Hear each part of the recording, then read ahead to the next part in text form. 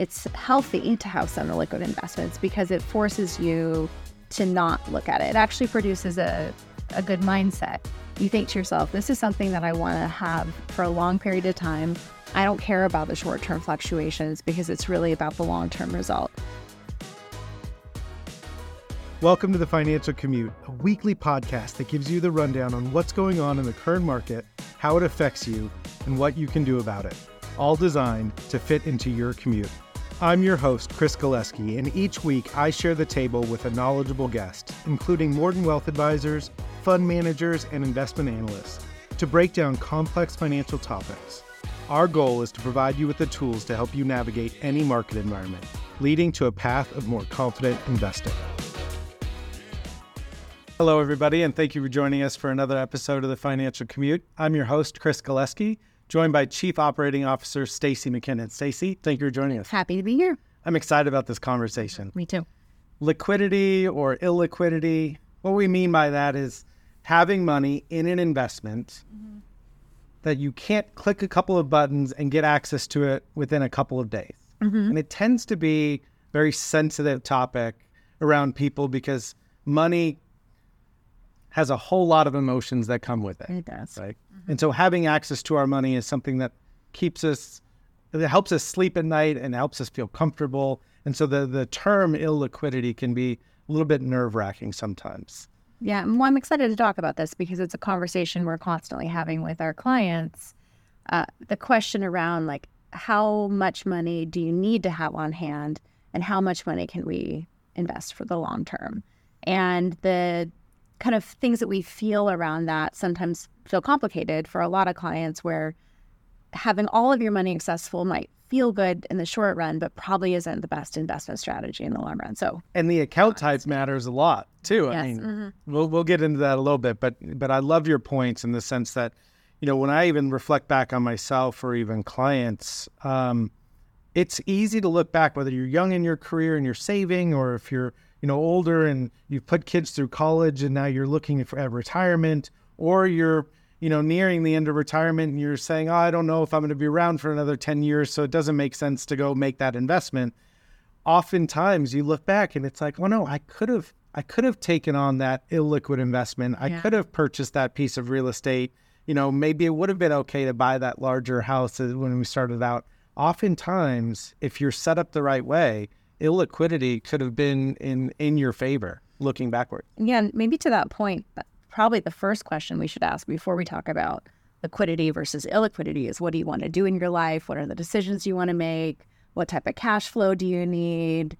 Are you in your working years? Are you in your retired years? I mean, all of these questions have to be answered first before we even get into the liquidity versus illiquidity. Do you potentially have an estate tax problem? How much access do you want your kids to have to money or assets? I mean, it's somewhat ironic as we talk about this, and not everybody's goal is to amass as much wealth as possible, right?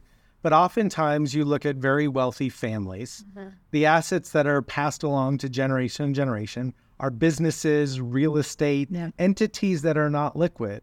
And they're somewhat done by design because they don't want that money to screw them up. And so having it where it's producing income, but you can't click a couple buttons to sell, is actually helpful. Yeah, I mean, a 30-year-old inheriting $1 million in cash versus $1 million in investments in illiquid, businesses or something like that, they'll make different decisions. And so there's times where illiquidity can act in your favor if that's important to you from passing on a value standpoint to future generations. So one of the cons, I mean, look, having the right investment in the right structure so that way you have access to it or not can make a huge difference in returns or results that you receive from it. I mean, stocks should not be liquid, first and foremost. It's somewhat silly that you can try to accurately price a company like Apple or Google on a daily basis, but stocks are 10 plus year investments. Yeah. And so are things like real estate or businesses, and they shouldn't be in a structure where you can click a couple buttons and sell in a given day. I mean, if you had to sell your house today, I mean, it's 12 o'clock. Yeah. If you had to sell your house by the end of the day, are you getting the best possible price for it? No, not a chance. Exactly. Yeah. So, paying attention to illiquidity and what type of investment in it, not only could produce outsized returns, but could be in your best interest when it comes to the price when you have to, sell or get that liquidity. Yeah, I mean, it's a good point. But even with real estate, if you were to buy and sell it daily, you'd have closing costs and fees to pay and moving expenses, and you got to like clean the carpet and you got to fix the paint and all of the things that come along with buying and selling real estate. I mean, in many ways that it would be inappropriate for that to be a liquid investment because it takes time for things to come to fruition. Kind of like gardening. Yeah. I was just sharing a story with Chris that when I think about illiquid investing, I think about it in the same way I think about gardening. So this is something new that I've been getting into. And when you plant, let's say, something to produce cucumbers, you plant it and it takes 2 to 3 months for you to see the leaves start to just really come out. And then all of a sudden you see like a little tiny glimpse of a cucumber and it's very small and it's growing and it's growing and it's growing. And if I were to like cut it early and try to eat that cucumber, it would not taste good. That's not what it's meant to do. It's meant to go all the way to the point where it's ripe and ready to be picked. I pick it, and what's interesting is that when you pick it, then what happens is it gives nutrients to the rest of the cucumbers, and now you have like this amazing resource for food.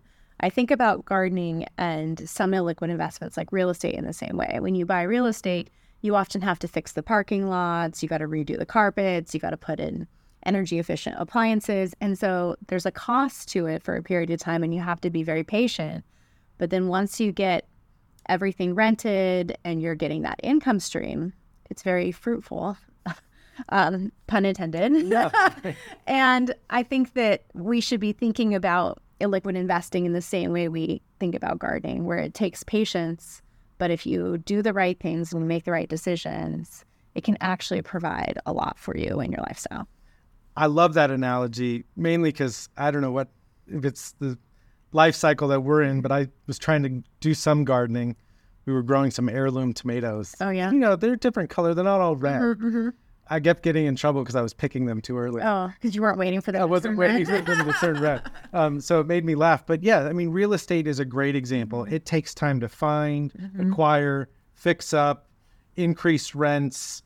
And those aren't things that you can see day over day. Yeah. I mean, we look at our brokerage accounts and we can see the price of mutual funds or stocks or bonds priced every day. Yeah. But how many of us look at our house value every single day? Yeah. We shouldn't, even though I do get price alerts from some real estate agents. But yeah, it doesn't quite matter, right? Because we're in it for the long term. And I think that in many ways, it's healthy to have some liquid investments because it forces you to not look at it. It actually produces a good mindset. You think to yourself, this is something that I want to have for a long period of time. I don't care about the short-term fluctuations because it's really about the long-term result. And I think that that's actually one of the benefits of illiquidity. When I first got into this industry, I was a little bit nervous about it. Okay, I have to make a commitment to this investment for 1 year or 3 years or 10 years. But then as I learned more and more, I realized that it can produce outsized returns. But then or even just consistent returns. But then B, I think that in many cases, it produces just the right mindset for any investor. Yeah, it's funny that you mentioned that. I came across some study, I believe it was Harvard. I may be wrong on this, but they basically had 2 groups of students that would manage just a small portion of their endowment. And one group of students got to make decisions on a more frequent basis, call it weekly or monthly. Mm-hmm. The other students just basically set up the investment structure and then ignored it. And over the last 25 years, it is just glaringly obvious that the group that just sort of set it and forget it is doing way better than the other group. But it takes time for investments to produce returns or to see things grow. And where I think people go wrong with making illiquid investment decisions is they either do it in the wrong account, an account that they need access to that money for a different reason, right? Or they don't have the right amount of money on hand to weather the storms of life and the unexpected things, whether that's an emergency fund or money liquid to go buy another house. That's where people go wrong when it comes to investing. And so that's why it's really important to have that conversation up front. You should be thoughtful to how much do I need in an emergency fund? What would cover 3 to 6 months of expenses or debt servicing or whatever the things are in my life where I would need that time on my side to recover. And I think it's important for there to be some liquidity in every investor's portfolio. And some of it is for the emergency fund purposes, but some of it is just dry powder to wait because new opportunities come all the time. And having liquidity allows you to actually invest in some of those new opportunities. So when we work with our clients, we're always thoughtful to making sure there is liquidity in the portfolio. But we just want to make sure that we're not choosing liquidity over choosing investments that we think are in the best interest of the clients, which oftentimes are illiquid investments. Yeah, definitely. I mean, you just look back at Jeff Bezos. He quit his job as like a hedge fund manager and says, I'm going to start Amazon, selling books online, right? His entire net worth was in a company called Amazon. And I don't know, maybe living at your parents' house in their garage, helped him meet his needs and not have much liquidity. But oftentimes when you take on some illiquidity, it can be for your benefit and produce outsized returns. When we were talking earlier about not only the right account, but there are some things that feel liquid that aren't. Yeah. We run into people from time to time that, have paid down their house or own their house. And then the other accounts that they have is just like an IRA account. Mm-hmm. And so they might feel like they've got money, but they're actually very illiquid. Yeah. You can't just write a check against the value of your house. You might have a home equity line of credit, but that's not really how that works. Yeah. And then when you have a large IRA, every dollar you take out, you have to pay taxes on it. So, that doesn't feel like you have access there either. So, depending on your assets or the type of accounts, you may feel liquid, but you still might not be. It's why it's important to talk through these things, because we'll have clients come to us all the time and ask to pay down their mortgage faster just because they want it paid off. Like the freedom that they would feel from a house that's paid off is real. And I don't blame anybody for that. I actually think that psychologically that is really helpful. But the problem is you don't want to end up in a situation where the technical term is house poor, 401k rich, where you have all your money in your house, which you can't access very easily, or you have all your money in your 401k, where every dollar you take out, you've got to give 25 cents or 30 cents to Uncle Sam on the dollar, sometimes more than that. If you don't have a third bucket, a bucket of personal monies, that can actually be very complicated, especially I think later in life when you've got to be thoughtful to long-term care and other emergency expenses that could be very expensive. You want to make sure that you have a third bucket that's probably about equally as big as the 401k bucket, because then you'll be able to access your money. You can, without having to pay taxes on every dollar that you take. Pay income taxes. It might be subject to capital gains, which could be less. But, that example, I mean, there's so many people that fall into that category. And debt plays funny tricks on your mind, right? We have these emotions towards debt, and sometimes you can have a scarcity mindset towards money. And so we're like, I got to pay off that debt. I don't want the bank to own me. But the power of a 30-year fixed rate mortgage, like imagine, like $3,000 a month is a lot of money. Yeah. But $3,000 a month today if you rewind the clock 20 years, $3,000 felt like a lot more money back then than it does today. So paying off your loan, there's this whole thing called inflation where your dollars, don't buy as much goods and services down the road. Well, that rings true for your mortgage too. It might be an expensive mortgage today, but it might not feel like very much in the future. So you might be better off, instead of paying down your mortgage and paying off all your debt, you might be better off saving some dollars on the sideline. Yeah, I think so.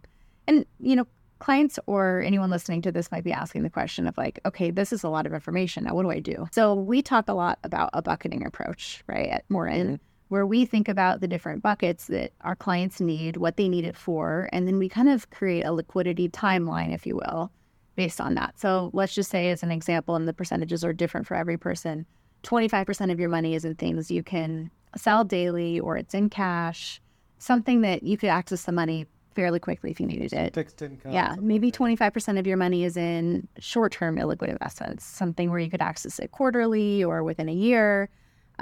It produces income, which is always one of the things that we look for, is that we want to have liquidity while we're illiquid. Does that make sense? Sure. Let's get that cash flow going. Maybe another third is in things that are midterm illiquid, and then another, or 25%, and another 25% is in long-term illiquid, which sometimes we put stocks in that category. Stocks should 100% be.